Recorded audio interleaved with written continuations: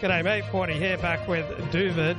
And Duvid, interesting story coming out of the Supreme Court and New York City. The U.S. Supreme Court this afternoon requires Yeshiva University, which is a modern Orthodox school, to allow an LGBT student club. So Orthodox Judaism, as people should know, is not the most pro-homosexuality culture around. So from the perspective of traditional Orthodox Judaism, men having sex with men is an abomination. And yet a club that essentially celebrates that, it has to be allowed on campus. So, Duvid, do you have any reaction to this? Yeah, I mean, both of these have been ongoing issues for decades in the courts, back and forth with the homosexual club at YU and secular education yeshiva, and they're related, to what's the middle ground and to not wanting, government involvement or regulation, because once they start regulating you, next thing you know, you're going to have a gay club in your yeshiva. So, to some extent, it vindicates the fear of the yeshivas of not wanting to open a window at all. But at the same time, it's America, and these are the rules of the country we live in. I don't know whatever happened to Jakey Jake. The very first show I was on of yours, and it was with Jakey Jake, and he pounded me for months about kind of being lenient towards homosexuals, and relatively to American society, I'm pretty homophobic. But I was just look, I'm not going to oppress them. I'll work together with them. Live and let live. I just kind of find their behavior bad, and if someone asked me personally, I would recommend against it. But because it's America, and if you're modern Orthodox, you don't really have a choice in the matter. Right. I mean, you can have, all the internal feelings that you want, but you can't necessarily articulate them to the general public. And so we do live in a wider society, and when that wider society changes, that inevitably has an effect on Jewish life, even Orthodox Jewish life, which is regarded as incredibly insular. But once you start having same-sex marriage in the wider society, that's going to affect Jewish life. Now, the Talmud respected the Romans for not many things, right? The Talmud is generally anti-Roman, but it does respect them for not performing marriages between men and men. So the idea of same-sex marriage is just completely anathema to traditional Judaism, and the idea of having a club is for homosexuals. People who identify as homosexual is just completely anathema. And then the whole idea of an identity based around a sexual preference is also just inconceivable from a traditional Jewish perspective. You would not find Orthodox Jewish BDSM clubs. You would not find, Orthodox Jewish, any heterosexual kink that you name. The idea that Orthodox Jews would publicly identify with a particular sexual preference and then form a club and an identity and a life around that is just completely foreign to the traditional Jewish way of life and repellent from the traditional Jewish perspective. Any thoughts, David? Yeah, I mean, we discussed, the theoretical Jewish law, how Judaism operates, for years now, and I always reiterate that Jewish law wants us to succeed, and generally, Jewish law could be modified or sometimes even ignored for getting ahead in business, and for safety, and the exceptions for safety are much higher for getting ahead in business. But the question is, where's that line?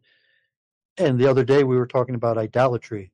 But in theory, there's the big three. Every yeshiva boy knows the big three, which is you got to give up your life for sexual immorality, murder, or idolatry. That if it's a choice between death or committing one of those sins, no exception. But safety, you could violate any other mitzvah, any of the other 613 mitzvahs, commandments. You could violate for safety, for health, and the majority of them you could at least make loopholes around for getting ahead in business. So something like homosexuality is most your rabbinic scholars would hold is from the big three. So if someone said you have to partake in this act of homosexuality or be killed, that your Jewish law should say, I'll accept death. I will not partake in this homosexual act. But if you have a school and the school has a club, so Yeshiva University has had this question for years, and like getting ahead in business versus safety. Well, I mean, can you have a club? Can you have homosexual students?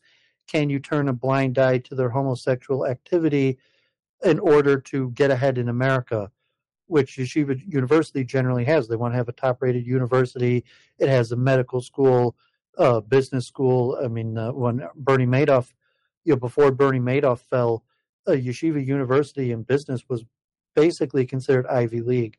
After the fall of Bernie Madoff, it's probably not in as high regard, but it's still relatively high regard. And Albert Einstein Medical School may have been spun off, but the law school, so these things that allow modern Orthodox people to get ahead in America doesn't mean that God forbid we have to partake in homosexuality, but it means that we have to kind of turn a blind eye to it happening around us, as opposed to the Haredim are drawing a stronger line that say, well, no, like we're going to fight if it means having to accept it in our community, and having to take these clubs in these various things, and somewhat with the yeshiva education that says like we're not even going to open the door.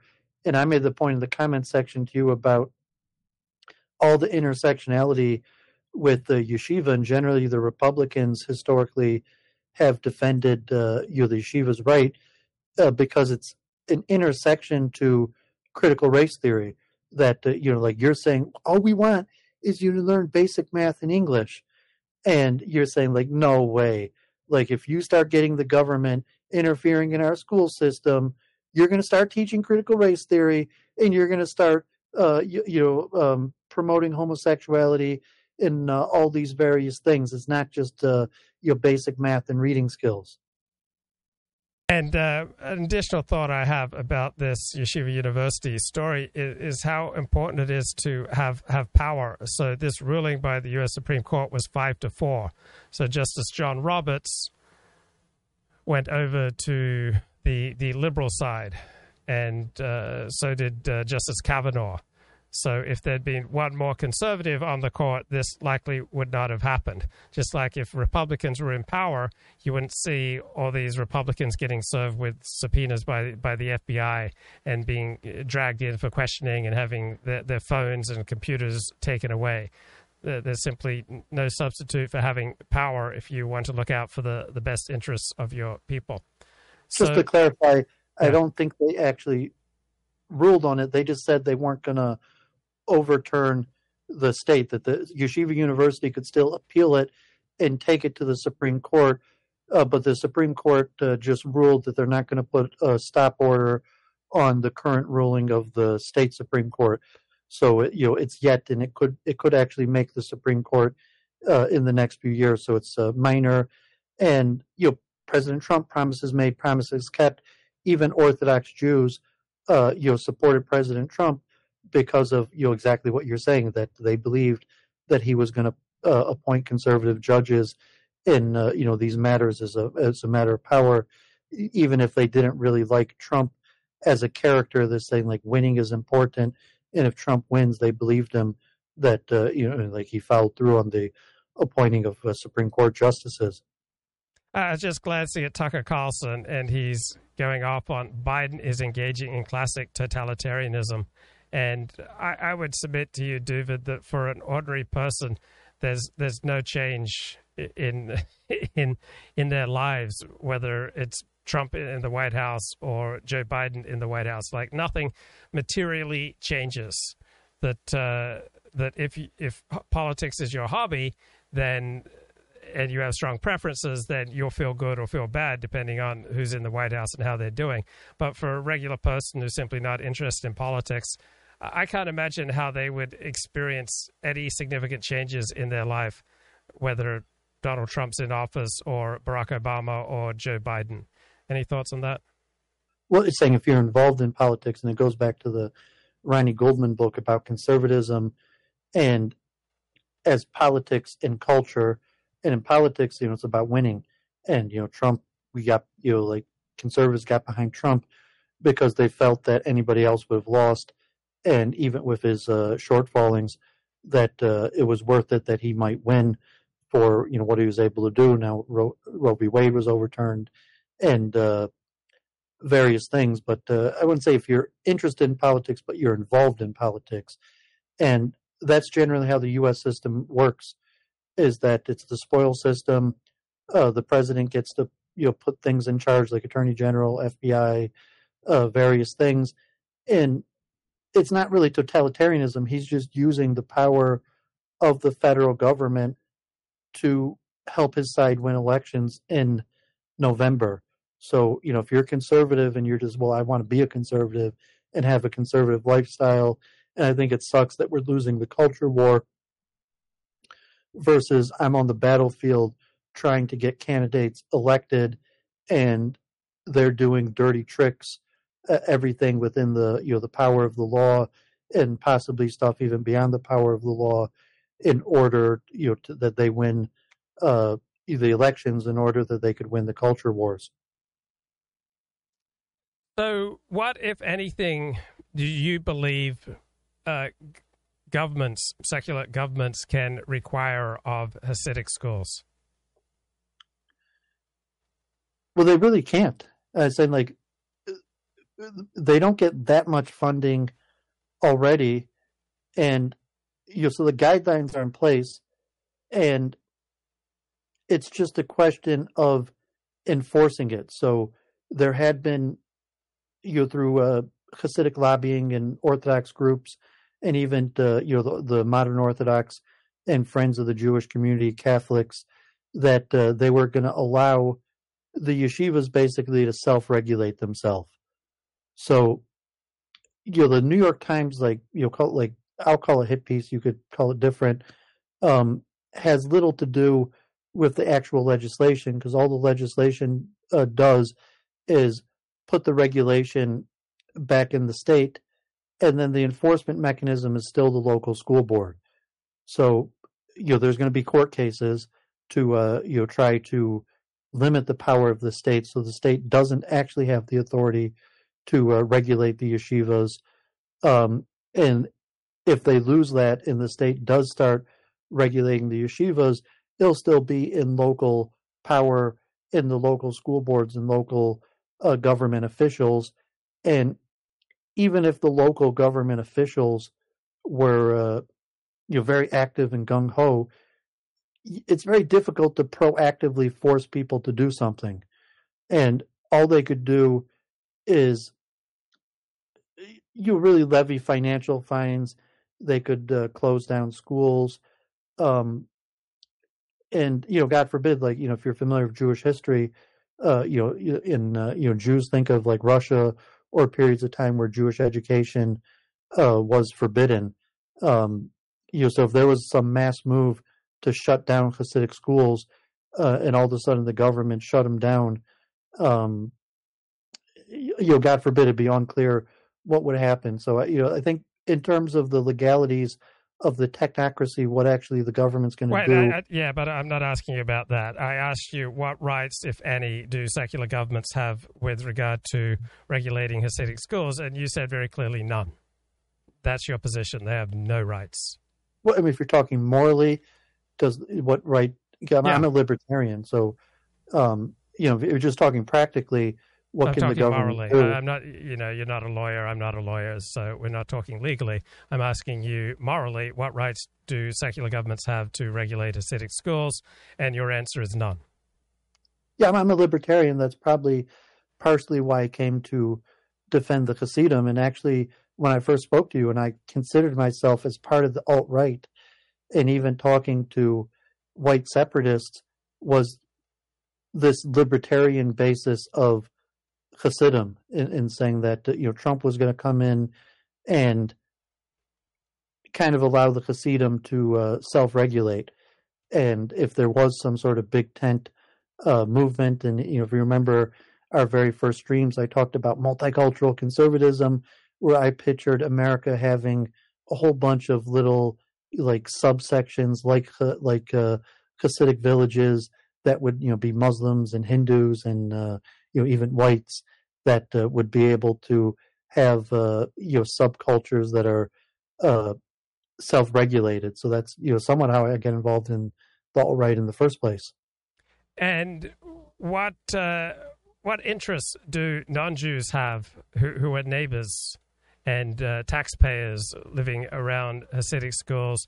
Do non-Jews living around Hasidim have any interest? Do they have any stake in what happens in Hasidic schools? Well, I mean, God forbid, there's a lot of culture wars in terms of neighborhoods and Hasidic Jews moving over into new neighborhoods, taking over white flight, and then they're becoming new Hasidic neighborhoods. So if you're talking about things like zoning, so there's a lot of big issues in Lakewood and in Rockland County, in areas where the largely white neighbors don't like what the Hasidim are doing. You had mentioned the article in the Unz report, I think from Kevin McDonald's Occidental Observer on zoning in Australia. So there's a lot of things related to zoning in building practices, like multi-dwelling units, schools in basements, and various lifestyle like Erev communal living in generally individualistic white communities. So that's a huge issue. In Brooklyn, there's less of an issue because most of the minorities that the individualistic whites don't really exist in Brooklyn anymore. And if they do, they're Poles or Italians or Irish that are also more communal and will compromise with the Hasidim because they also want to have some sort of communal living. So most of the problems occur when Hasidim are moving into individualistic suburban white areas, and then there's turf battles in New York City, Williamsburg, Far Rockaway, between blacks, Hispanics, and Jews, largely over who gets the government benefits, zoning, and various things. But generally there's not that much pressure from other minorities to to move in and see to it that the government regulates how other people live. That's almost something exclusively rather like suburban and white waspy Protestant type things. But those battles are taking place mostly outside of New York City, like Lakewood, New Jersey, Rockland County. Right.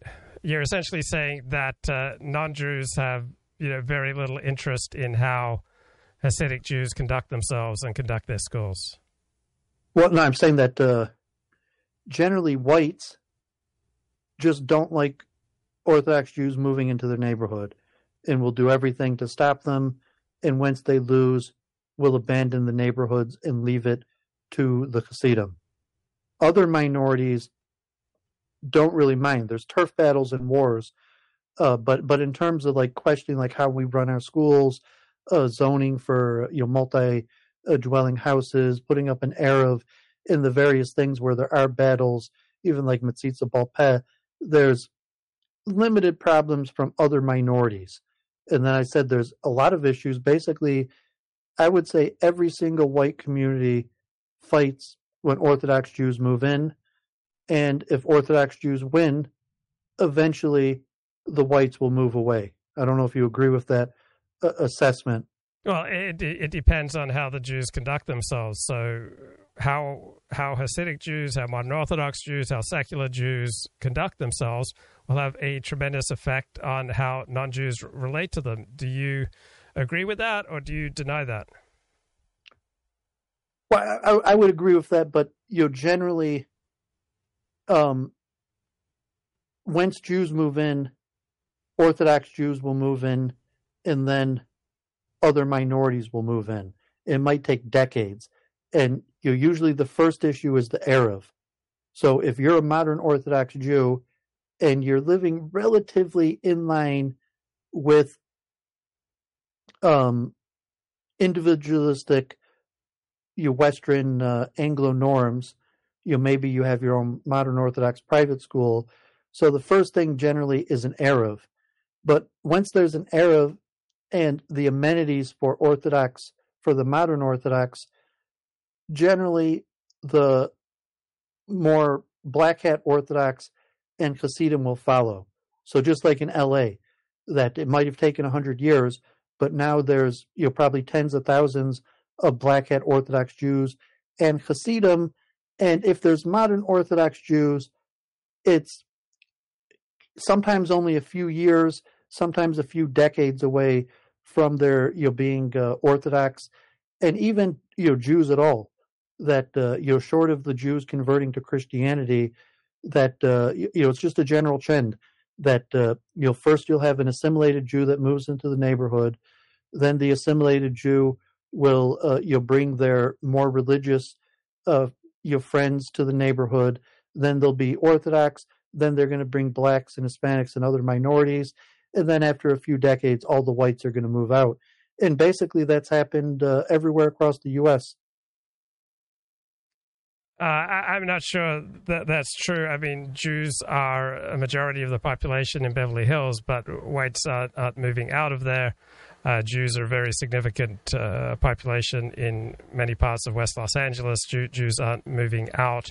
So again, it depends on how Jews conduct themselves, which brings me back to the Hasidic school system and the New York Times story. So if Hasidic schools, educate kids who aren't capable of speaking very good English, that's going to damage relations between Hasidim and the non-Jews around them and give Hasidim a bad name. If Jewish schools educate kids to disregard the humanity and the importance of non-Jews and to, God forbid, deal with them in a dishonest fashion, that's going to affect how non-Jews relate to them. So I'm thinking about Postville, Iowa. It's a city in Iowa. It got a big meatpacking plant set up by Hasidic Jews, and then with the meatpacking plant, it got an influx of Latino, frequently illegal laborers who moved in, and so this completely disrupted life in Postville. And by and large, the Hasidic Jews had no interest in getting along with their non-Jewish neighbors. And so the non-Jewish neighbors would say good morning, and the Hasidic Jews would just ignore them. Now, this isn't inherent to being Hasidic. This has, I think, a lot to do with being from New York. These Hasidim were from New York. In New York, there's not as much of the customary courtesies. But the way that the Hasidic Jews conducted themselves in Postville led to a huge backlash against them, and it came back to bite them.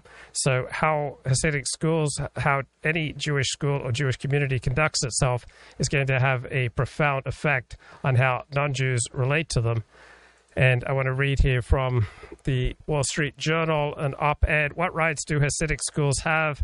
by columnist William Golston. "Governments can impose some limits on religion when there is a compelling reason." So he says, state tests suggest that these Hasidic schools have poorly served their students, who are mostly educated in Yiddish, emerged with little mastery of core subjects and without a working knowledge of English. If so, this would not be an accident. The leaders of these communities see the modern world as a threat to their way of life, do everything in their power to insulate their members from its effects.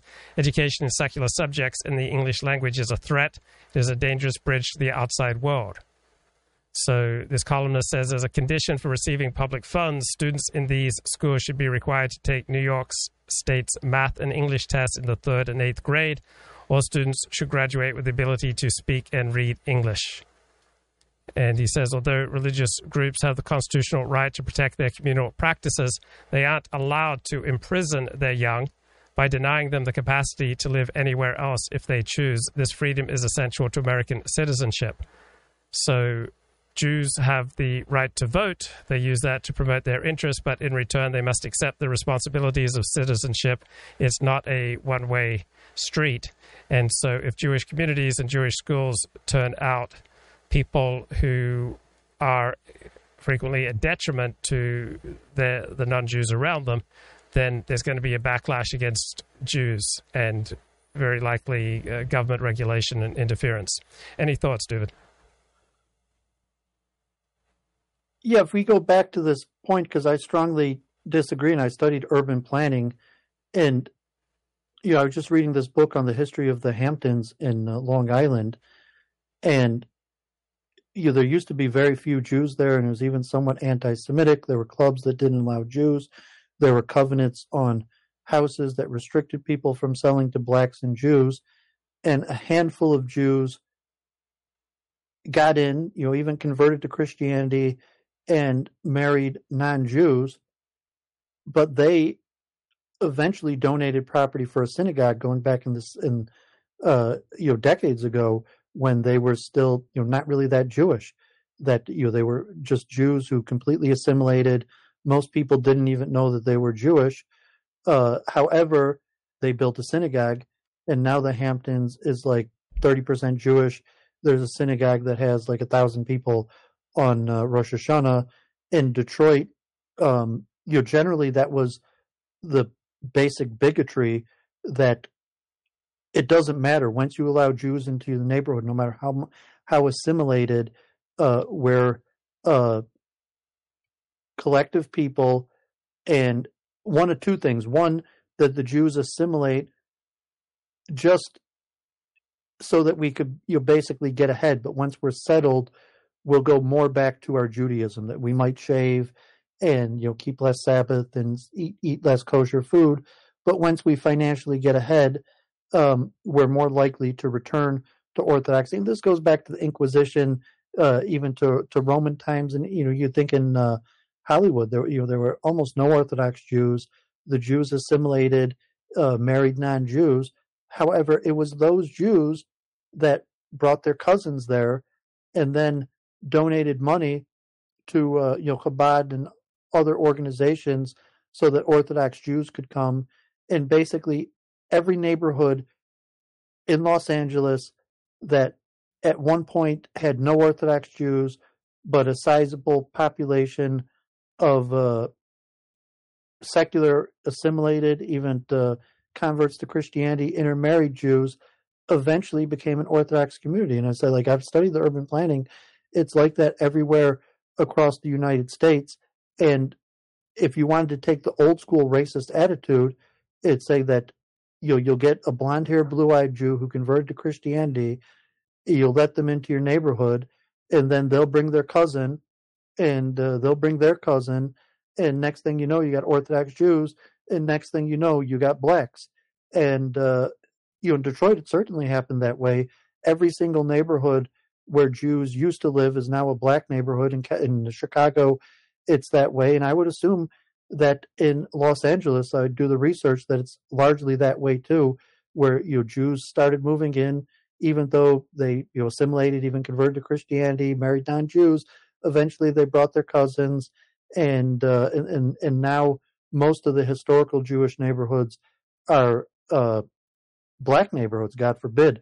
I don't know if you wanted to argue that point, or if you want to go back to the journal. I'll somewhat argue that point, in that where Jews live and where blacks live are about as disparate as you can get. I mean, Jews tend to lead white flight, and it's not like if a Jew moves into a neighborhood, there's inevitably a swarm of Hasidim who will follow.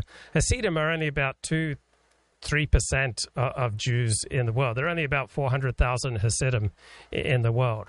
So they tend to live in New York City or in Israel. There are very few Hasidic Jews outside of New York City. So I don't see the inevitable trajectory that you're talking about, where if Jews move in, then Hasidic Jews are sure to follow. Hasidic Well, there's Jews thousands in LA now, right? There's thousands of Hasidim in LA now. And there's a massive influx because you have modern Orthodox and then Yeshivish, that there's a massive influx of Hasidim to Los Angeles and Miami and in New York, that there's constantly Rockland County. There were no Jews in Rockland County. Rockland County was anti-Semitic. They had covenants that was illegal to sell property to Jews, and now they're dominated by Hasidim. And you're saying that like Los Angeles at some point was almost all white, and of the areas that are black, I mean, now there's all sorts of minorities everywhere, but usually there's a trajectory of a connection between black and Jewish communities, and it follows a line where they first let Jews in, and then other minorities come, and then it's completely minorities. If you think like Chicago is a great example, like where President Obama came from, used to be Lincoln Park, or I forget the names of the neighborhood, used to be a Jewish neighborhood. The Jews pushed further into the suburbs, and now it's a completely black neighborhood. And like Baltimore, Miami, majority of the major cities have this pattern. That's why they had covenants, and they were so strict in America on not allowing Jews to move into neighborhoods. And even people are like, well, I don't mind the Jews that much, but the idea was that once you let the Jews in, the Jews are going to let the blacks in. I'm not sure if you're familiar with the history, and that there was rules across America that you couldn't sell property to Jews. Yeah, I'm familiar with that, but Jews didn't have the power that you attribute to them. That at the most, they've been about 3% of the American population. So to the extent that American immigration policies dramatically liberalized, it wasn't primarily on the basis of Jews, though Jews do punch above their weight. And so for many Jews, they did have an interest in a more multicultural America with more civil rights laws and protections for minorities, and Jews have by and large sided with the coalition of the fringe against the white Christian core when it comes to politics. But still, we're talking with Hasidim, talking about 400,000 in the world. So the number of non-Lubavitch Hasidim in Los Angeles may be about 100.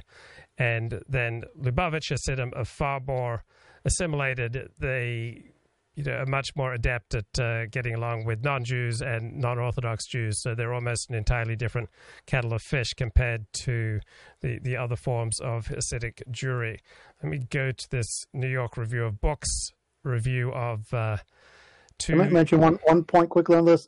When I said across America, I didn't mean like every town and village, because generally 90% of Jews in totality live in like 10 urban areas. And I think over 75% of all the Jews in America, from Hasidic to secular, live in just New York City, LA, Miami, Baltimore, Chicago, those areas. And so Hasidim are not popping up all over like every city, but in the urban areas. And generally, even in LA, like Jews live in similar areas, because if there's 500,000 Jews in Los Angeles and 1.5 million Jews in Metro New York, and I think there's close to 1 million Jews in Baltimore, the DC area, and Miami, and Chicago. The Jewish communities are almost all right next to each other, where like relatively in the cityscape that the Orthodox and the completely secular live in the same part of town. It might be separated by like 10 miles, but it's the same part of town. So I meant all across America. I meant the major urban centers all across America. Okay, back to the New York Review of Books here. Strangers in a Strange Land. It's from the February 24, 2022 issue. 2 recent books investigate the Kenny mastery of housing politics that has allowed the Hasidic Satmar sect to build thriving, isolated communities in Brooklyn and upstate New York. So these 2 books, one's from Yale University, A Fortress in Brooklyn, Race, Real Estate, and the Making of Hasidic Williamsburg. Then the other is by David Myers from Princeton University Press, American Shtetl, The Making of Kiryas Yol, a Hasidic village in upstate New York. Both of these books get very positive review. But the bit that I wanted to focus on is this whole notion of Hasidic joy. So Hasidim are supposed to be incredibly joyous. This was a joyous movement of Judaism that developed in the 18th and 19th century away from the more somber forms of Orthodox Judaism that were promoted by, say, the Litvaks and by the Germans. But you don't see Hasidic joy on the street, all right? So unless you're inside the dance, you're not going to see a lot of Hasidic joy, right? Anyone outside the community is not going to hear the songs, it's not going to hear the prayers, it's not going to, see the dancing, it's not going to, get a taste of Hasidic joy. There are a lot of mysteries and pleasures in life that are only available to those in the dance. So Hasidic joy, right? You've heard about it, you may have read books about it, you may have seen videos about it, but you're really only going to get a taste of it if you're inside the sect, which is not easy to do. So people lead very different lives, all right? Your manager at work may be a jerk, but at home he may be, kind and gentle to his wife. Your concentration camp guard may be a big meanie, but at home, again, he might be kind and gentle. The Hasidim that you might deal with on the street or in business may be brusque and even rude, but not necessarily exhibiting all sorts of joy. If you want to see Hasidic joy, you essentially have to be a Hasid or to have access to Hasidic life. Anything you want to add to that, David? Yeah, and then God forbid the joy is hard to see because Hasidim generally avoid contact, with the people on the street, walk with their head down. If you say hello to them, they may not even respond. And communication is generally limited to community liaisons, community leaders that are more confrontational, and there is some shared joy. If you live in a Jewish community, you might as a non-Jew get invited to weddings or into some events or feel some part of that, but the joy is largely kept for inside the home. And we discussed at length also the nature of any Orthodox society, but Hasidim even more so, of it's just the adult males who go into business that deal with the outside world. So even in the modern Orthodox community, the women and children are largely isolated. Probably even your average modern Orthodox Jewish women or child doesn't have any non-Jewish friends or regular contacts. They might go to the game or the library or the opera or events, but you probably don't maintain non-Jewish friends.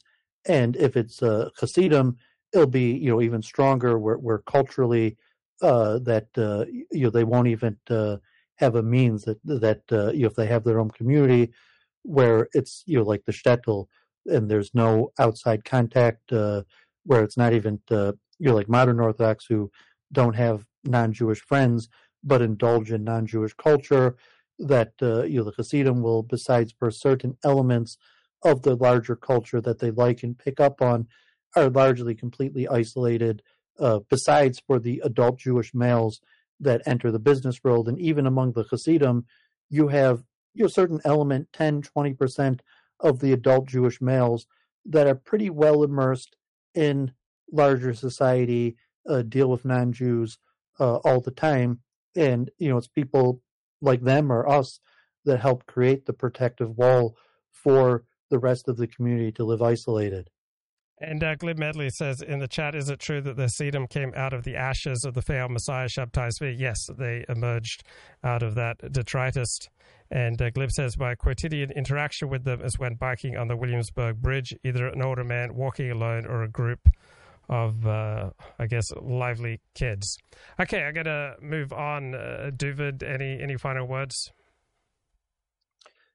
Yeah, I mean, I enjoy this topic and talking about Judaism. I think that it's probably going to disappear pretty quickly because, like, legislatively, there's not much juice to the issue, and there's not like much to follow. There's not going to be something that happens. Like it'll probably be months before something happens if inspectors start arriving in Hasidic schools. So I enjoyed talking about it. If you want to keep on talking about it. I'm not sure if you agree that that's just a blip on the radar related to the vote, and it's probably going to disappear from the news circuit in the next few days. Well, I'll find out. I don't have a strong opinion, so thanks for coming on the show, David. Talk to you later, man. Bye-bye. Okay, let's get a little burst here from Richard Spencer on his Twitter space. Government. And I'm sure that they, knocked the windows out of a post office or did something in a public property. I'm positive they did. But at no point were they declaring that they were going to do something as dramatic as that. The one instance that was basically treated as benign hippiedom. So he's saying, why didn't the federal government crack down on Black Lives Matter like it did on the January 6th rioters? And I would say the number one answer is that where Democrats had control, they went easy on their own, Black Lives Matter supporters, and they went aggressively against their opponents, Donald Trump supporters. Was the rapper in Seattle who kind of created an anarchic village for a week or something, and it was basically treated as, this is the summer of '68 all over again. It was treated as not really capable of doing anything. January 6th was absolutely buffoonish, but at the same time, it wasn't just a bunch of guys getting drunk in the Washington Mall. I mean, if you go and get drunk and raise hay in the Washington Mall, you'll probably be arrested as well. You're not going to spend months or years in jail. Is that it was a concerted effort from the town to prevent the transfer of power. And even if it was buffoonish, this notion that it just like materialized, it was just like random Americans just happened upon the mall and decided to speak their mind. I mean, that's just such a fantastical notion of what it actually was. It was buffoonish as hell, but it was real. It was buffoonish because of the guys that were there. Had they been Navy SEALs, it would have been a whole different situation. If they were no, I agree. If they were even a little competent, yeah, true. Gotten to more than a few congressmen. If they were even a little competent, yeah. And but they weren't. I mean, it was a bunch of jackoffs. But that doesn't matter. Like, attempted murder is still criminal, even if come on, you can't storm into Congress and not expect to get in trouble for that. Right? They did it for Brett Kavanaugh. They literally stormed the entire. How many police barricades? They did not storm it in an aggressive manner with zip ties like those buffoon January 6th did. It was a bunch of just shit-lib vegans that were crying about Kavanaugh because whatever he was accused of doing. You can't equate a 120-pound shit-lib vegan to like a dude decked out with zip ties. They also didn't through any police lines. They didn't bust through police barricades during. I didn't mean to be mean to vegans. Vegans are okay, I guess. Whatever. I just want to add something. I just want to add something as well because there's a particular bit of footage where, and I'm British, so I don't know the layout of the building or anything like. But they're going up. There's a crowd and they're going up some staircase. And it's a black police officer, and he's constantly retreating up and up the staircase, and he's telling them to get back and stay down. And they repeatedly go through the same process, up a flight of stairs. He tells them, he goes back up a flight of stairs. They follow him over and over and over again. From what I've seen, is like the police are actually quite tame, or they're quite reserved in their response. So this idea that I think there's this idea among MAGAites that's like, they will immediately crack down. Yeah, I agree with this analysis. I do think the police were quite tame in their response to the January 6th rioters. I don't think that's not what I saw. Just with your own. Well, it was ambiguous because particularly at the beginning, at the first breach, you had some of these scenes like that police officer who was almost getting crushed by the door. And you have these scenes that, maybe they are a bit overblown in retrospect, but like that woman who testified saying it was like a war zone or something. I mean, a bit overblown, granted, but I don't doubt that like clearly people could have died in that scenario. And there was a lot of like really serious pushing and shoving, smashing of windows and so on. Now you also I'm coming at it from the you also have scenes of like, particularly later on, of the police just effectively letting people in. So, and I think that was kind of like a tactic at some point. And also a lot of people just, they just seem less aggressive and dangerous. Like if you see 20 Proud Boys, like middle-aged men who lift weights and, you know, have beards or whatever, you're going to be a lot more than like some goofy kid or some old woman or something. So like, it's just the whole thing. Yeah, it was a complete shit show. And if you want to focus on like this 5 minutes of footage, you can say this was purely peaceful. If you want to focus on this 5 minutes, you can say this was purely hilarious. It was just a bunch of yahoos making hay. Okay, you can focus on this 5 minutes. You can say, holy shit, they were about to literally take over the government. And they were absolutely violent. It's all correct. It's all of that was there. It was a shit show. That the zip ties. I watched this video of him, and I was just on the ground rolling. Like that dude was so into it, and he had like 100 zip ties. I was like, I thought like maybe it was just like a couple of zip ties. He had like a big roll of them on his side. And I mean, he's like looking around, like he has this intense look in his eyes. Yeah. And he's like looking around, and I'm like, holy cow, this dude is Rambo or something. Like it was funny, man. It was really actually funny. I think a lot of people were active. My favorite scene was this lady who she got interviewed by some like liberal journalist or whatever. And she came up to the journalist. I think she even like went to the journalist to get, you know, say her piece. And she was like, they used tear gas on me. Like they pushed me down. Like, you know, I don't know is this America or something? And the journalist asked like, okay, so you're claiming abuse. Like, what were you here for? And she was like, it's a revolution.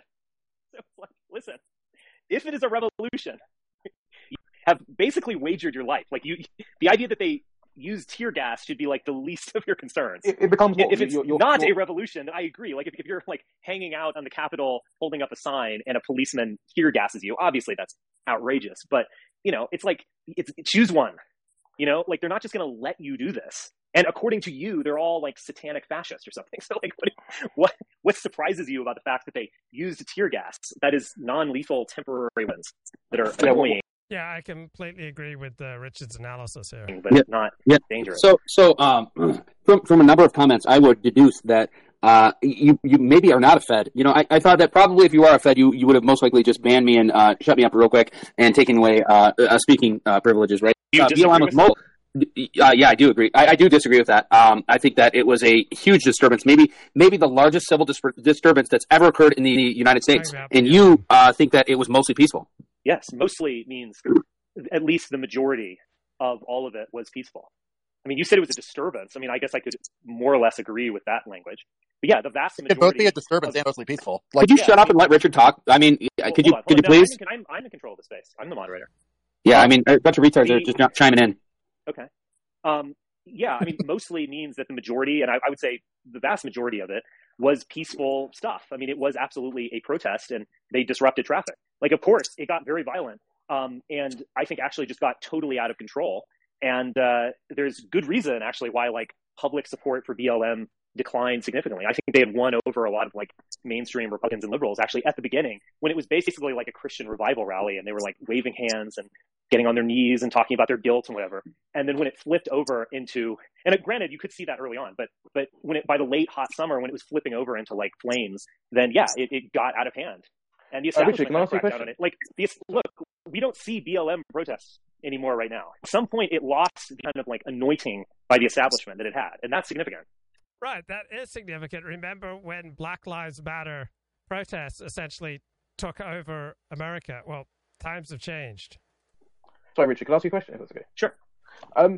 Do you think we'll ever get close to anything like true synthesis of the January 6th event? Right, so why did Black Lives Matter protests wind down? Because they provoked, a lot of hostility to the causes that Black Lives Matter was associated with. Why did it provoke so much hostility? Because of its effect on other people. Right? When you have a cause, when you have a group, when you have an educational system, and you start producing a lot of negative effects on outsiders, they are going to become increasingly hostile. So all sorts of people who were sympathetic to black civil rights, who were sympathetic to the concerns of the black community, became increasingly hostile to black civil rights and the concerns of Black Lives Matter and the black community, directly as a result of the behavior of these black civil rights activists and their allies. And the same exact point applies to Hasidim. How Hasidim conduct themselves, how Jews conduct themselves, how any minority group conducts themselves is going to have a profound effect on how outsiders regard them.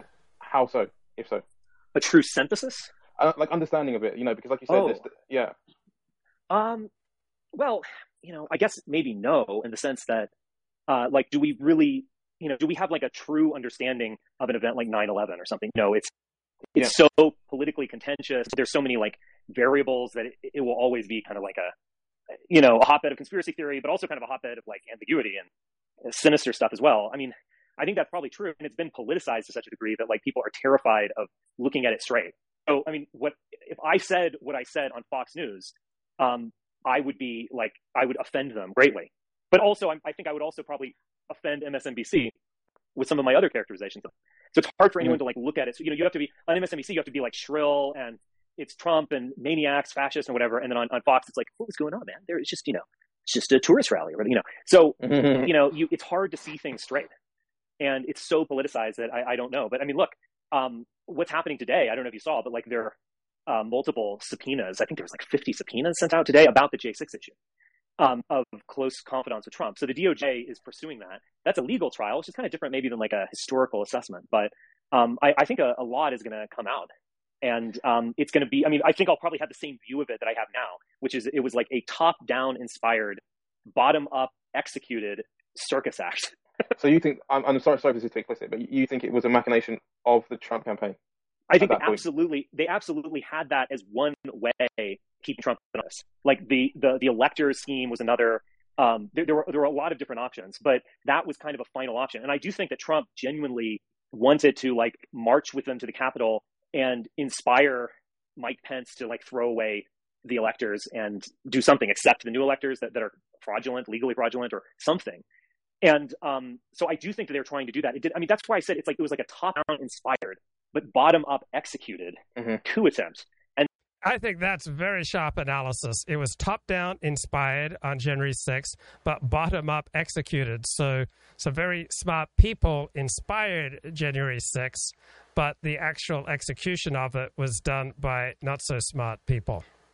And so, like, it's just never going to work. I mean, if you're going to do a coup, if you're going to fuck with the system to that degree, you need to have the military involved. They have to be totally on board. I mean, you cannot rely on the fucking Proud Boys. I mean, not that they can't do damage or something, but like, it's just bizarre that they thought that this thing was going to work in some way. That's so true. Speaking of hate, so Richard, do you think that we're going to see a repeat of 2018 where the GOP get a ripple just because of? So Richard says he does not expect the band to get back together again. He has no interest in rejoining the alt-right. I think much of his antipathy to the alt-right is class-based. So Richard comes from an upper-class background, and I noticed that the primary descriptor that he uses for most of the characters on the alt-right is that they are gross, right? They are gross. And so as a member of the upper class, I just don't think he wants to hang out with the proles and the plebs who dominate the alt-right. And I think this class distinction is a key part of understanding Richard Spencer's trajectory. So he was happy to lead the proles and the plebs for a while, but once they started speaking back to him, then he wasn't prepared to hang out with them anymore. That's kind of what I'm seeing. And I think there's just going to be some surprises, like a lot of Democrat Trump. Go ahead. Yeah. I just want to ask you, like, it's just a bit of an abstract question, but hey, if we're getting to the end of it, maybe this is a nice place to end. But what do you, if you could theorize on the average like young Trumpian Nick Fuentes type, where do you see this person in 25 years' time? Like, what's the end of the road if they carry on this path? In the same place they are now. Yeah. Just older, watching live streams and getting mad about shit. Speaking of which, would you ever be to have like a final conversation with Fuentes, whether it's to squash the beef or finally like talk out all the tension that's been going on between you guys for a long time, or do you think I've always said yes to that? People have asked me that many times, and I basically said yes. Oh. So what about people like Giorgiani? I would talk with Giorgiani. I don't even know what Giorgiani's up to at this point, but I would talk to him. In charge of he's making his own cult as well. So. Okay, so Richard, happy to talk to Nick Fuentes, but he's not going to go to the bother of arranging it. Okay, so have you checked out the woke version of Lord of the Rings?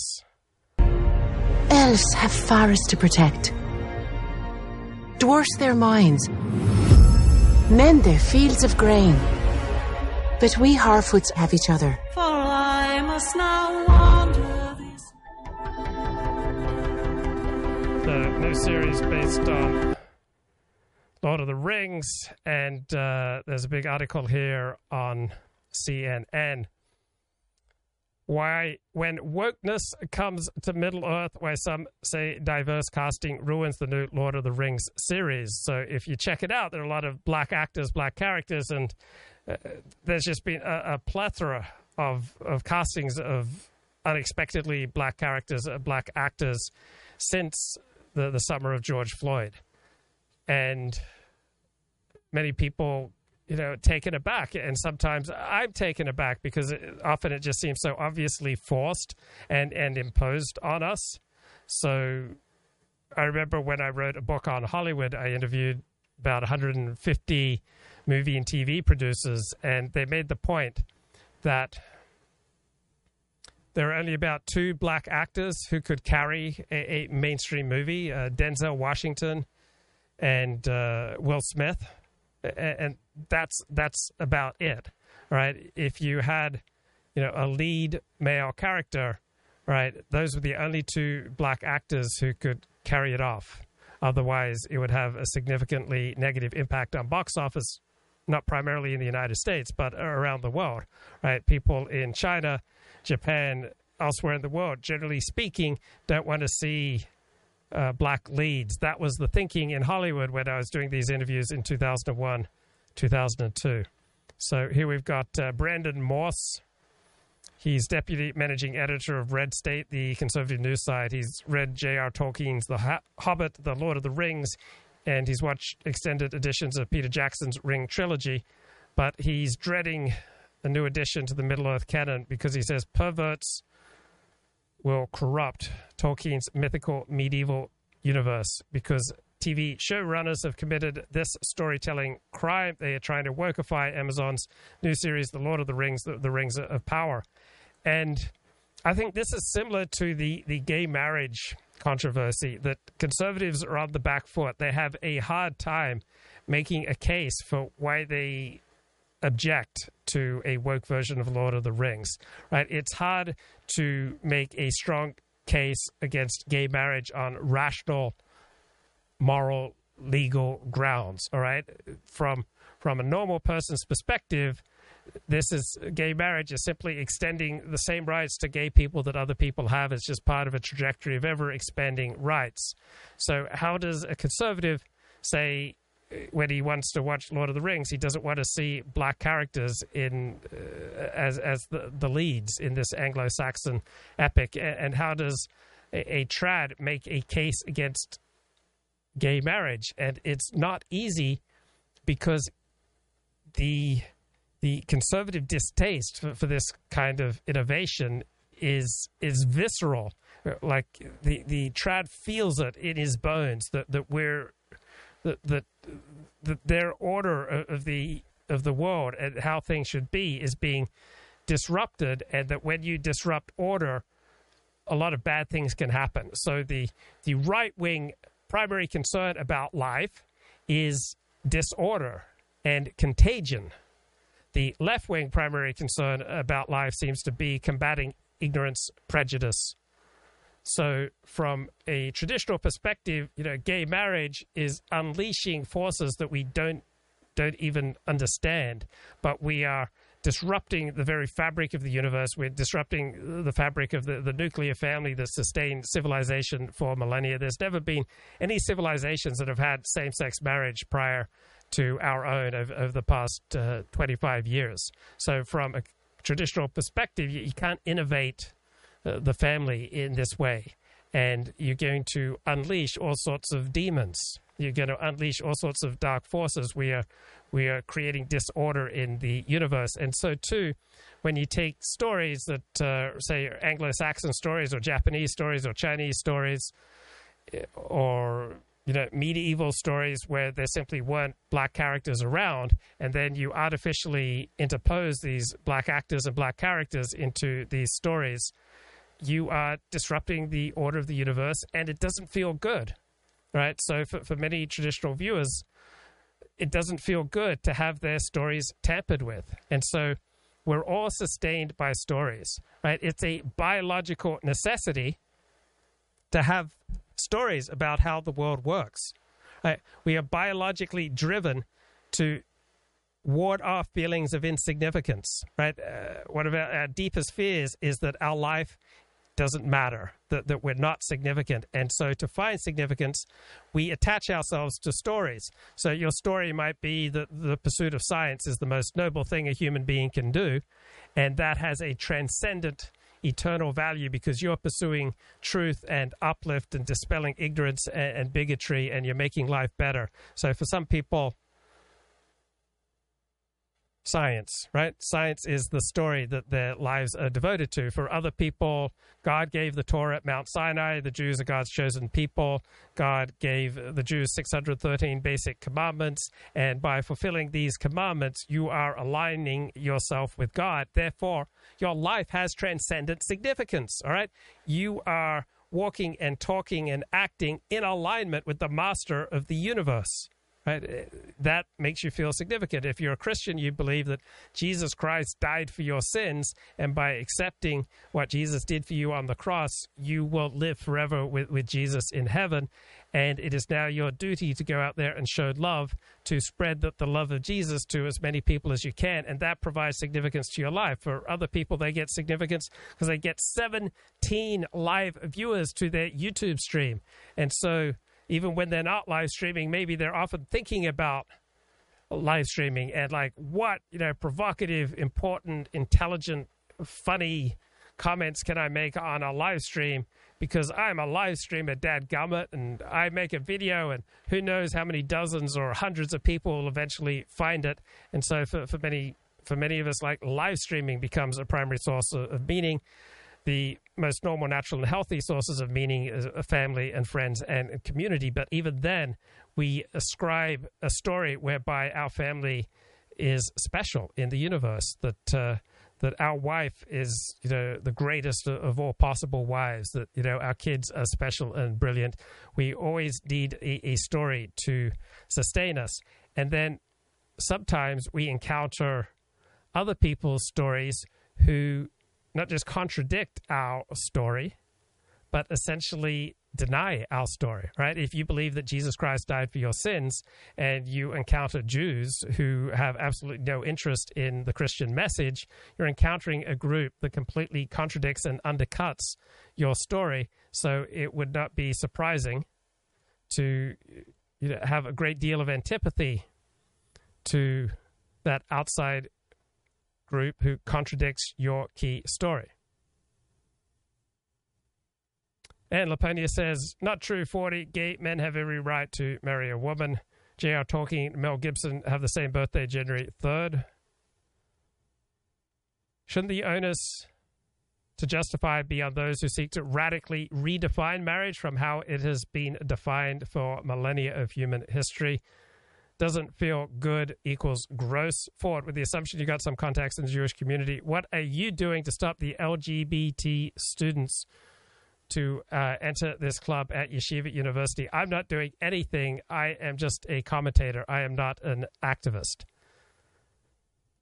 But, I mean, how many people would feel confident saying out loud that they don't like a black version of Lord of the Rings, right? That's all people in polite society, right, would probably feel embarrassed to say something like that.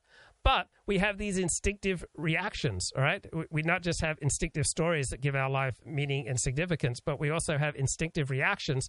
And when other people conduct themselves in ways that deny and degrade everything that we hold sacred and holy, we feel harm, right?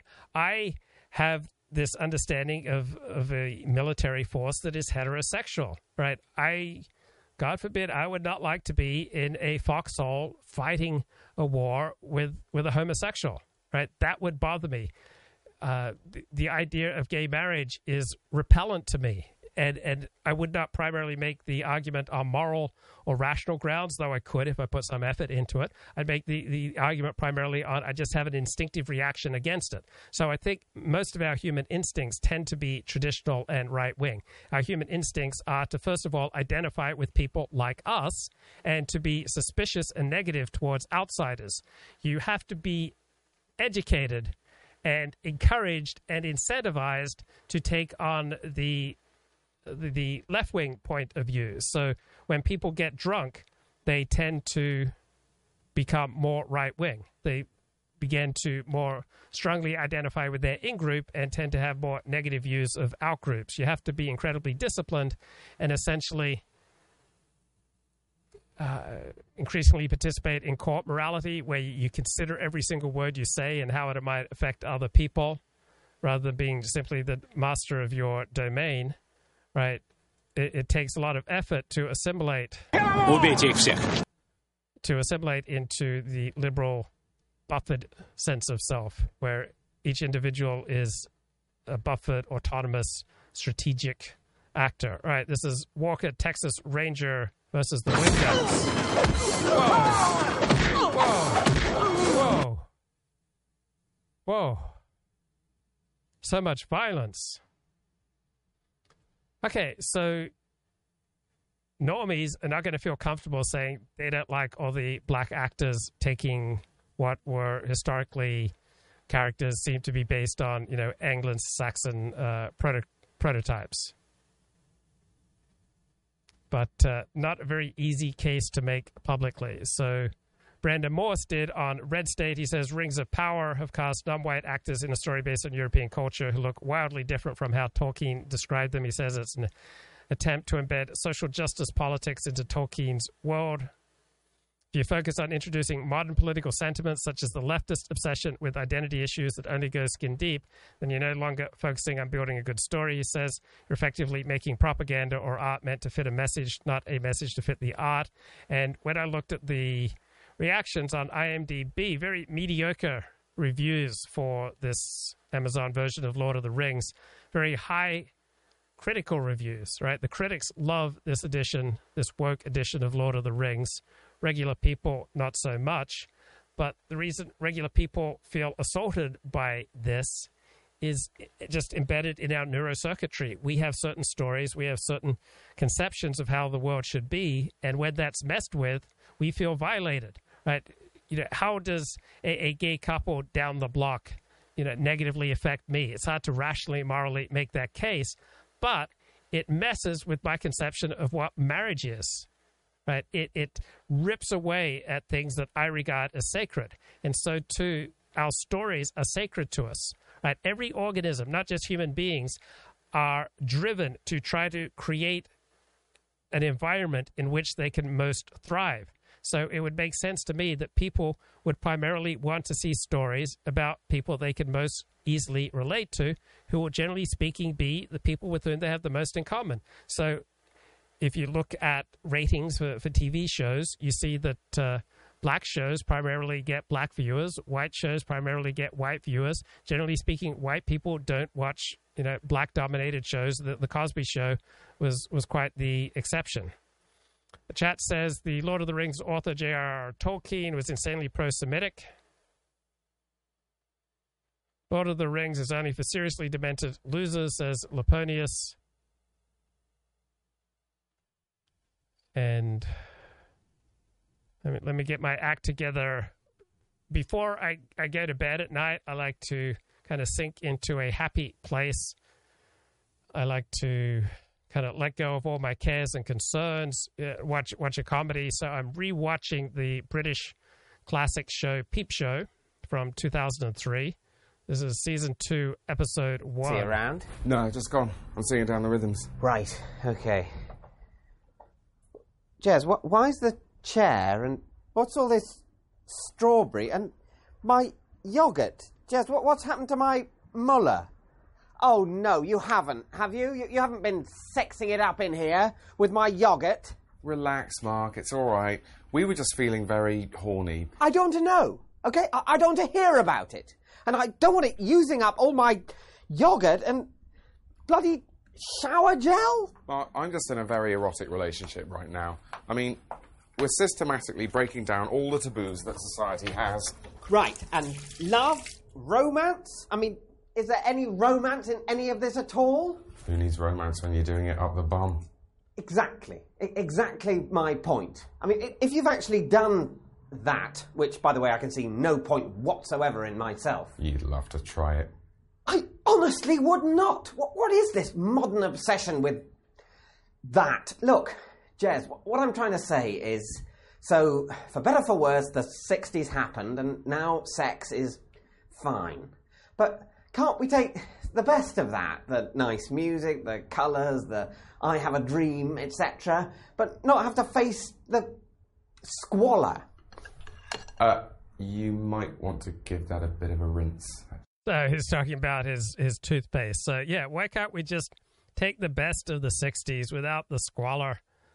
And do you really need romance if you're doing it up the bum? Questions to ponder. Mate. Do I really have to do this? What are you afraid of? So this young man who's in an erotic relationship is just busting down taboos, and part of those taboos is that he's in blackface. Not just blackface, he's just covered all over his body in black paint because he and his girlfriend want to bust out another taboo. Jeremy? All done. I don't know. It just feels almost wrong. We're breaking a taboo. Of course it feels wrong. We've got boundaries to smash, Jeremy. It's our duty to God, Shiva, Nasdaq, whatever you want to call him. But are you sure this isn't racist? Jeremy, I come from America. I've seen the problems race brings up. Now fuck me and pretend I'm your mom. What? Why? You can't imagine your mom having sex with a black man? That's pretty racist, Jeremy. Well, it's not that. It's just... Mum? Really?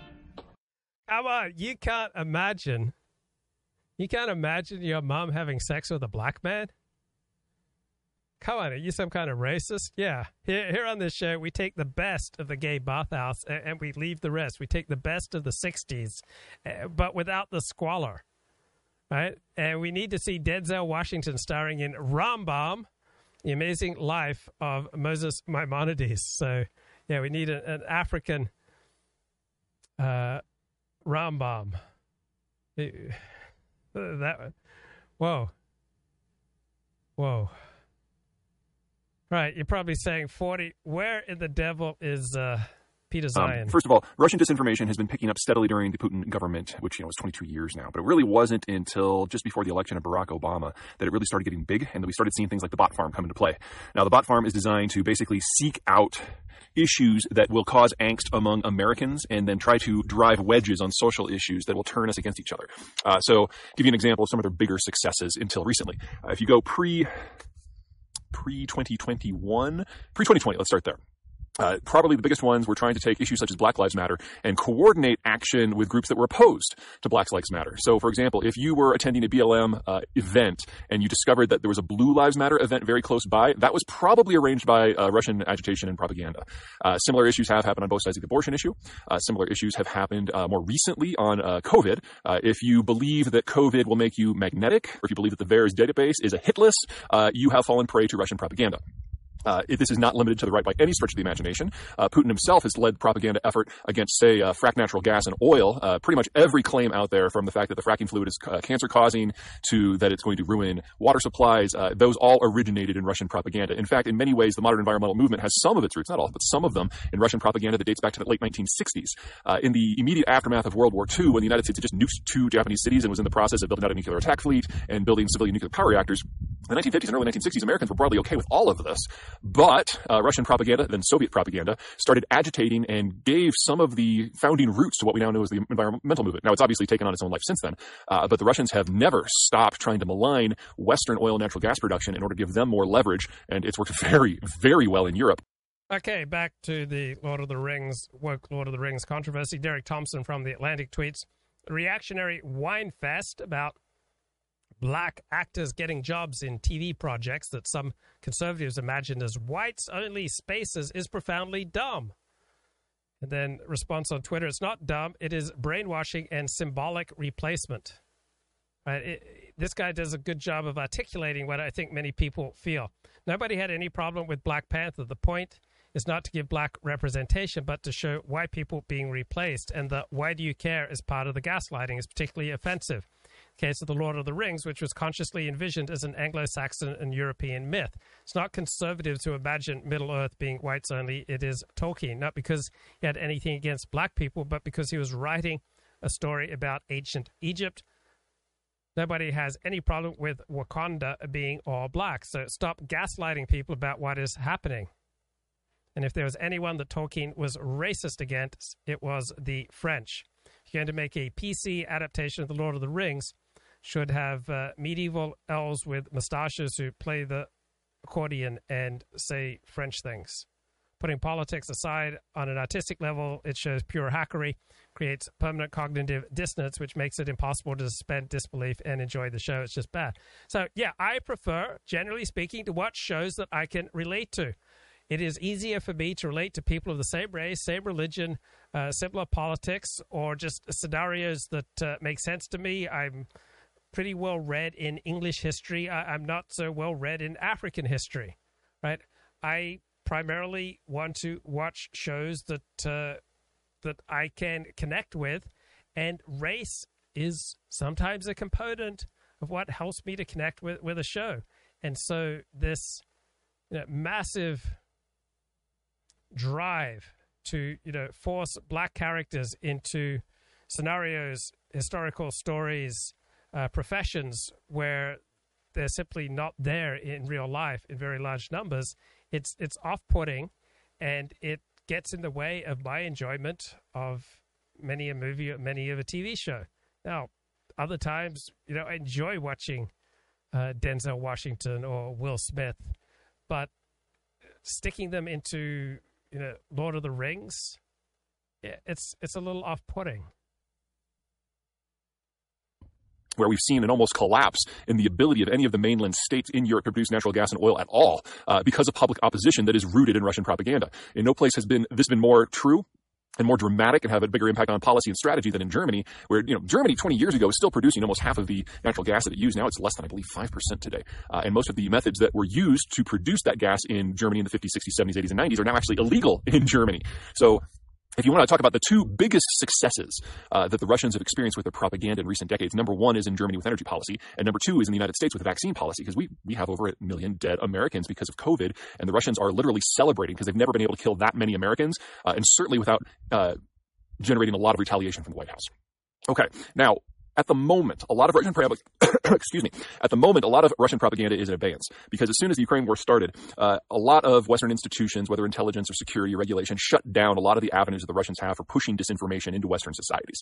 That's great. I saw that on my own feed, where probably half of the shit posting that was hitting my feed on Twitter disappeared in a matter of like 4 days. Since then, they've had to become more direct and working through a series of shills that they literally pay. There's any number of those that are opportunities, and some of these people are actually in public office. The two that are, of course, most note are Viktor Orban, who is the Prime Minister of Hungary, is just a Russian stooge at this point, and Josh Hawley, the Republican senator from Missouri, is, if not on the payroll, really, really dumb and falling for everything that they tell him. Oh, and by the way, people, do not email me things about COVID or about environmental issues that I'm going to be talking about here, proving that I'm on the wrong side of things, because 9 times out of 10, what you send me is a word-for-word syntax paste from Russian disinformation. I mean, honestly, just go on and Google any phrase that sounds a little off, and you will find hits for it in Russian media. I know it hurts. Nobody wants to be told that they've fallen for something. That's part of the power of propaganda, is once you've fallen for it, you have a vested personal ego interest in following through. But it honestly is just leading you to make worse and worse and worse decisions. Okay, so why do the Russians do this? In part, it's from a position of weakness. The Russians now know without a doubt that they can't face American forces on the battlefield. The Ukraine war has proven that. But part of it is rooted in what they know and what they're capable of. Yes, I agree with what Peter Zeihan is saying here. Hang on, I've got to switch hands. This is a long one. We're already at 6 minutes. Russian territory is not like the West. It's not like the United States in specific. So here in the United States, the land is great, and there's a lot of natural buffers between American population centers and other population centers. So our government has always been able to take a bit of a back seat. That's one of the reasons it's just so painfully incompetent at so many things. It's never had to be good. That's not how it works in Russia. Russia is a cold-tempered territory with fickle precipitation. The land quality is abysmal. Population density is low. There are no internal barriers to movement. So when the Russian ethnicity settled in the area of what is today Moscow, centuries ago, they discovered that the only way that they could even theoretically secure themselves was to expand and to turn all of their neighbors into buffer states, and then all of the neighbors around that into buffer states, and slowly. Okay, so I think Richard's done some sharp analysis, Richard Spencer, on this theme as well. So I was just reading a terrific post on Substack by Razib Khan. He's from the Caribbean. And come on, man, I'm trying to do a show here. And he's got this. Okay, there we go. He's got this post on Substack. Thanksgiving squabbles are a feature, not a bug. How eternally unsettled debates are the lifeblood of the Republic. So his overall point that our political differences are largely based in our genetics. All right? So we have these eternally unsettled debates, the lifeblood of this republic. But these political differences don't just go back to the right and left of the French Parliament. What was that? Towards the end of the 18th century, where the trads, the conservatives, sat on the right, and the libs, the lefties, sat on the left. But these go back thousands of years, basically between, say, the populists and the elites, between those who think the traditional ways of doing things are best and those who think, hey, we need to innovate. And we have these two tendencies because they have proven to be evolutionarily adaptive, right? So conservative fears about lack of order and contagion have proven evolutionarily adaptive, and left-wing perspectives on let's try some new approaches, let's do things differently, that has also proven adaptive. Genocide out the ones that were closer while you absorb even more. And what used to be a single principality within just a few dozen miles of Moscow got bigger and bigger and bigger and bigger and bigger, and eventually became the biggest country on Earth. But that means that Russia is not a country or a state in the way we think of the terms. It's a multi-ethnic empire. Laponia says dismissing any dissent because it is Russian propaganda is extremely low IQ, just a code for being too lazy and too unintelligent to think through a problem. But nowhere does he dismiss or dissent as being Russian propaganda. Do you deny that there's any Russian propaganda, Laponius? Obviously, Russia has an interest in creating a disunited United States, just as England has had a strong interest for centuries in promoting a disunited Europe, and just as the elites have an interest in promoting a divided populace with whom they can make strategic alliances to retain power, as opposed to a populist rebellion where the people come together and coalesce. No, he didn't just say that all dissent is Russian propaganda. He didn't say anything of the like, and it's not even worth replaying it. It's a ridiculous point. So Abraham Lincoln, in a famous 1858 speech, says a house divided cannot stand.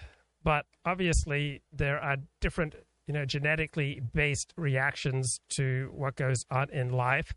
And some genetically based reactions are going to be more adaptive in certain situations, and other genetically based adaptations are going to be more adaptive in different situations. So the modern origins of the terms right and left date to the French Republic, but the Latin that underlies the labels populares, favoring the people, and the optimates, favoring the best, highlight the left-wing populism and right-wing elitism, which have defined history for thousands of years. So left and right are concrete manifestations in particular times and places, but they reflect universal human intuitions, dispositions, and preferences which are unique to neither time nor place.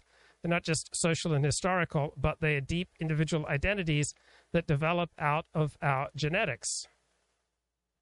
So you may lament all the strife and conflict in the news, but you can also take this perspective that this is the glorious birthright of a species that has evolved to endure. Right? So the roots of our political differences and the passions that they unleash lie in our genes. They will always be with us, no matter the prevailing winds of social conditions.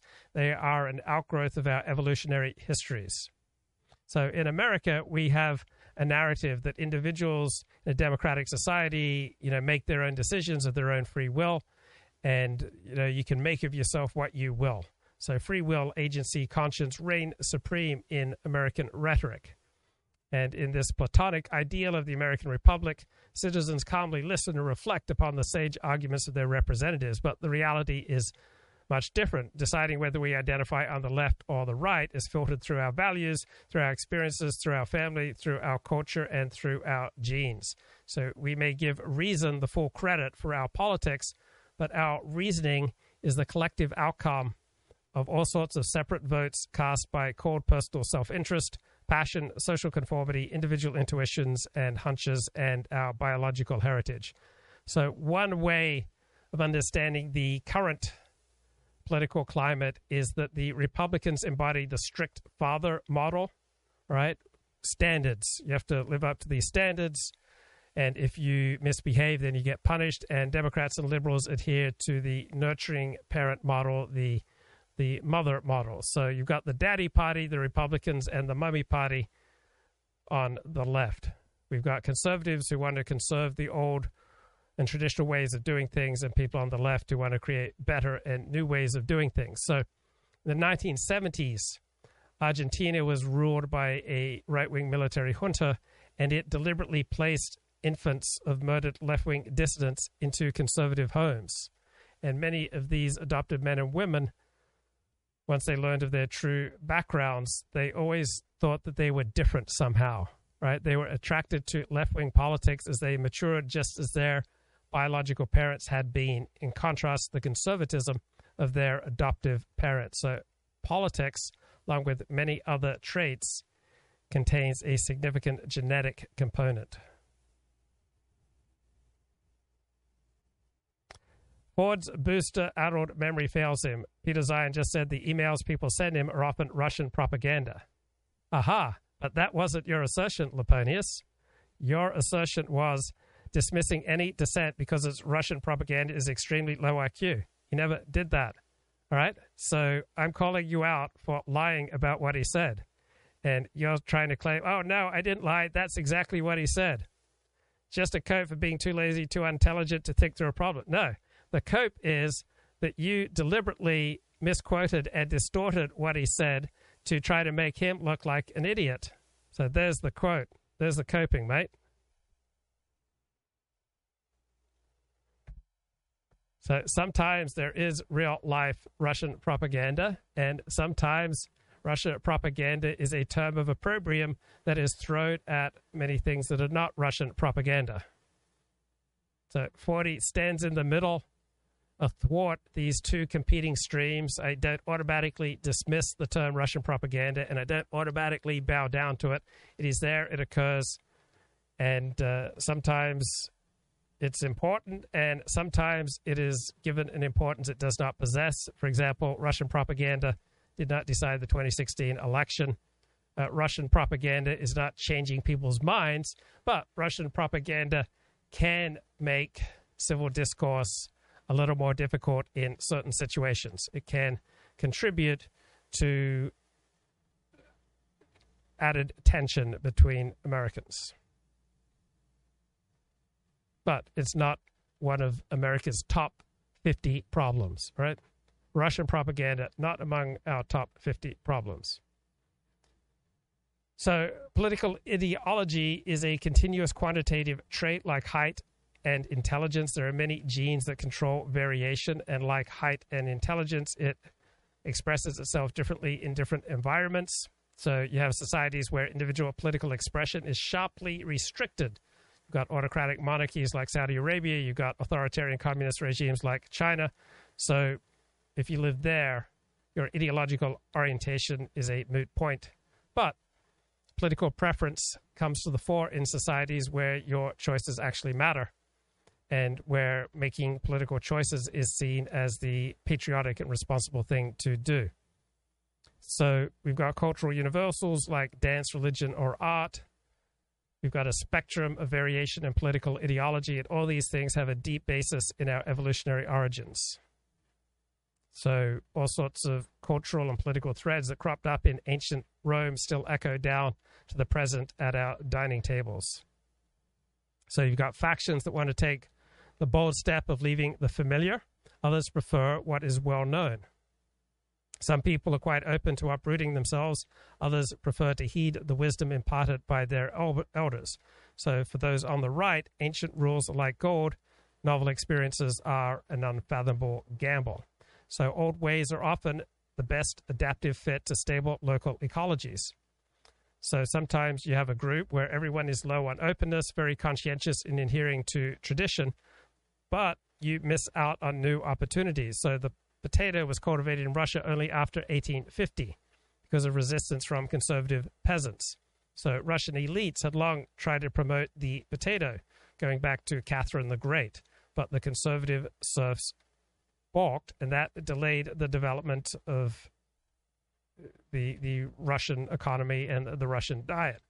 Now, by contrast to Russia, in Ireland, peasants adopted the potato very early, made it a stable crop by 1810, and Ireland underwent a population explosion, but then there was the Great Potato Famine.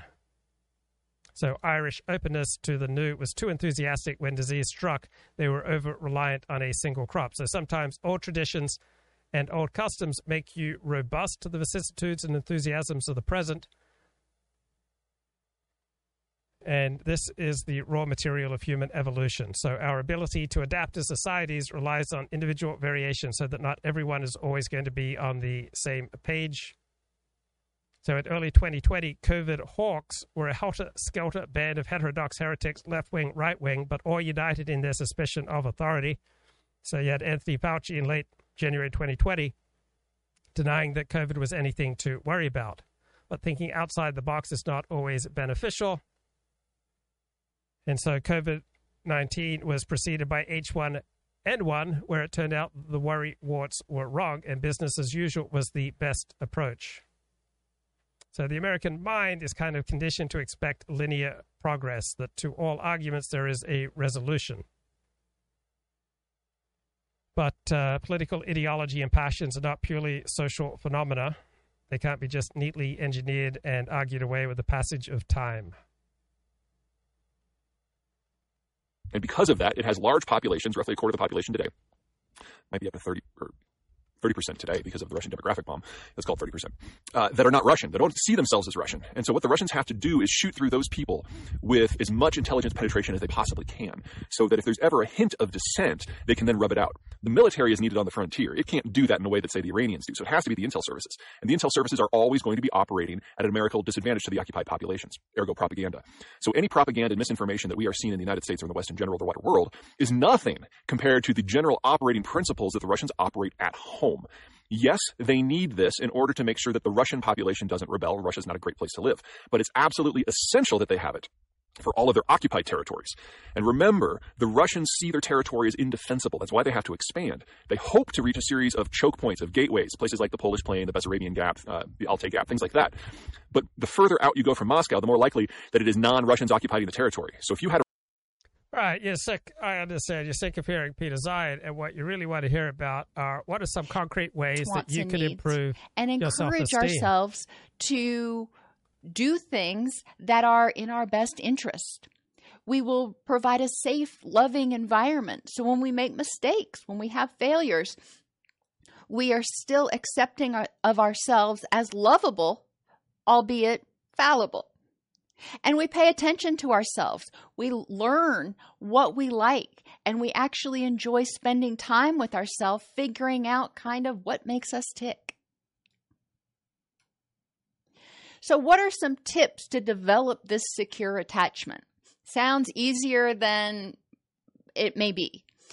Mindfulness is the first one. And I know I talk about mindfulness a lot. But in order to create a secure attachment, you have to pay attention. You have to be aware of your thoughts, wants, and needs. So setting a push notification in your phone to do mindfulness check-ins 3 times a day can be. So I don't do that, but I have experienced benefits. I do about 10 minutes of meditation a day. I use Daniel Siegel's Wheel of Awareness meditation exercise. So there was a time, maybe a couple of years, where I was doing like 30 minutes of this meditative exercise every morning. So now I've got it down to about 10 minutes, but some mornings I'll only do 1 minute.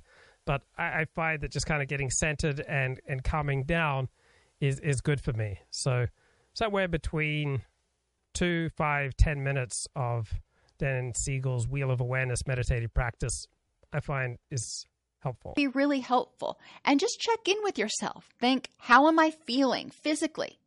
How am I feeling emotionally? So this is a time, please let me know how you're feeling physically. Please let me know in the chat how you are feeling emotionally. What are my thoughts right now? And let me know, please tell me, what are your thoughts right now? Because you matter. You're special to me. What do I need in order to improve the next moment? That's all. Very simple, straight to the point. But that'll help you become more aware of your thoughts, wants, and needs in the moment. Validate and respond to your thoughts, wants, and needs. This has helped me. I take out a piece of paper and I just start writing. This is what I'm grateful for. This is what I'm thinking about. This is what's bugging me right now. This is what I want to accomplish. This is what I'm trying to figure out. And like learning to be okay and at home with myself and to learn to be a good friend to myself. I find these tips useful. If you are in a meeting and you're thinking, oh my gosh, this is dreadfully boring. All right, you feel bored right now. There's nothing wrong with that. That's how you feel.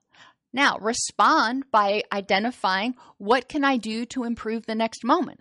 Probably not appropriate to get up and walk out of the room, but you can respond, for example, by doodling on a piece of paper or reminding yourself that the meeting will be over in 20 more minutes. But you're validating how you're feeling. You're not telling yourself that you should feel this way or you shouldn't feel this way. You're just acknowledging, okay, it is what it is. Now, what do I do about it?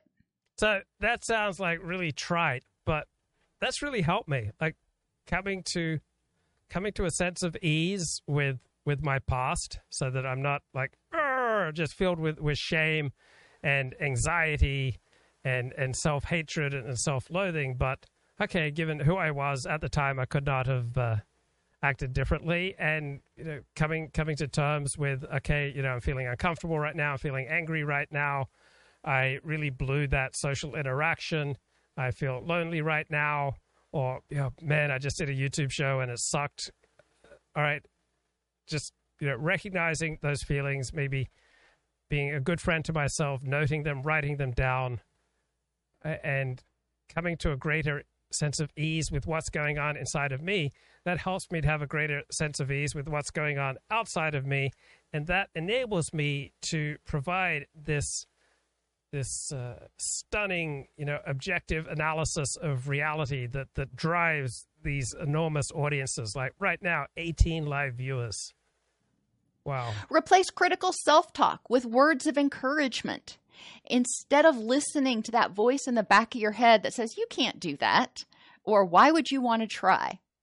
The person who is securely attached to themselves provides themselves with encouragement. They say, okay, I remember for years my therapist would tell me, be a good friend to yourself. And it took years and years and years before I even got the slightest glimmerings of what that meant. I think I was in my second year of Alexander Technique training when at the end of training on Friday, someone asked me what I planned to do that weekend. And I said, I plan to go home and to be gentle with myself. I never thought about being gentle with myself. I tended to be really harsh on myself and harsh on other people, but I find that I relate to other people pretty similarly to the way I relate to myself. So the more at ease I am with me, the more at ease I'm going to be with other people. And then when other people sense that I'm at ease with them, they're more likely to be at ease with me. And so it seems to promote getting along with people, which begins with getting along with myself and doing these trite things that she's talking about. Done this before, but heck, let's give it a try. What's the worst that can happen? Or they give themselves encouragement after a failure, reminding themselves that, hey, at least you tried, or what can we learn from this? You're still lovable. It doesn't mean that you're a failure. It means that you're not so good at whatever you just failed at. Regularly remind yourself and your inner child that you are not your actions or thoughts. You can fail at something. It doesn't mean you're a failure. You can make a bad choice or you can behave badly. It doesn't mean you're a bad person. It means you acted badly. And you can make amends for that. You can learn and move on from it, but it doesn't mean you're a bad person. So separating the difference is really important. And finally, practice the loving kindness meditation with your inner child. So in the 1980s, there would be all these pledge drives on PBS, and they'd often give away John Bradshaw books like Healing the Shame That Binds You, Reclaiming and Championing Your Inner Child, Creating Love, Family Secrets, Bradshaw of the Family, A New Way of Creating Solid Self-Esteem, and Post-Romantic Stress Disorder. And I just thought these were the stupidest, dumbest, topics imaginable. I just had nothing but contempt. But now I know people who are doing inner child work, and it's made a tremendous difference. They are happier and they are more effective. So I haven't done that much inner child work. It's not really my cup of tea, but some people certainly seem to benefit from it. Yeah, I think it's just part of coming to terms with yourself. Perhaps it's never too late to have a happy childhood, and I can look back on embarrassing, shameful, ugly things that I did as a kid and have some compassion, not just for the other people who are negatively affected, but for myself and what was driving me at the time.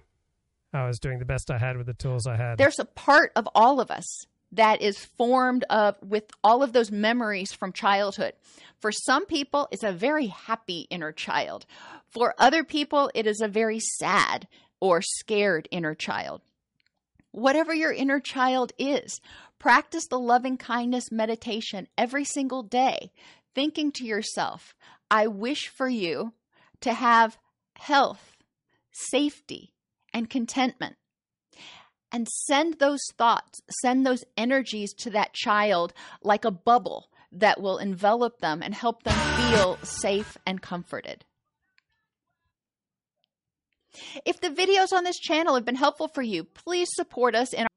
Thank you. So anyone else watch Peep Show? Fuck me and pretend I'm your mom. What? Why? You can't imagine your mom having sex with a black man? That's pretty racist, Jeremy. Well, it's not that. It's just... Mum? Really?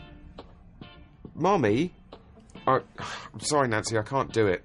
I'm not getting anything. I'm sorry. Just can't. Okay, that's it. Bye-bye.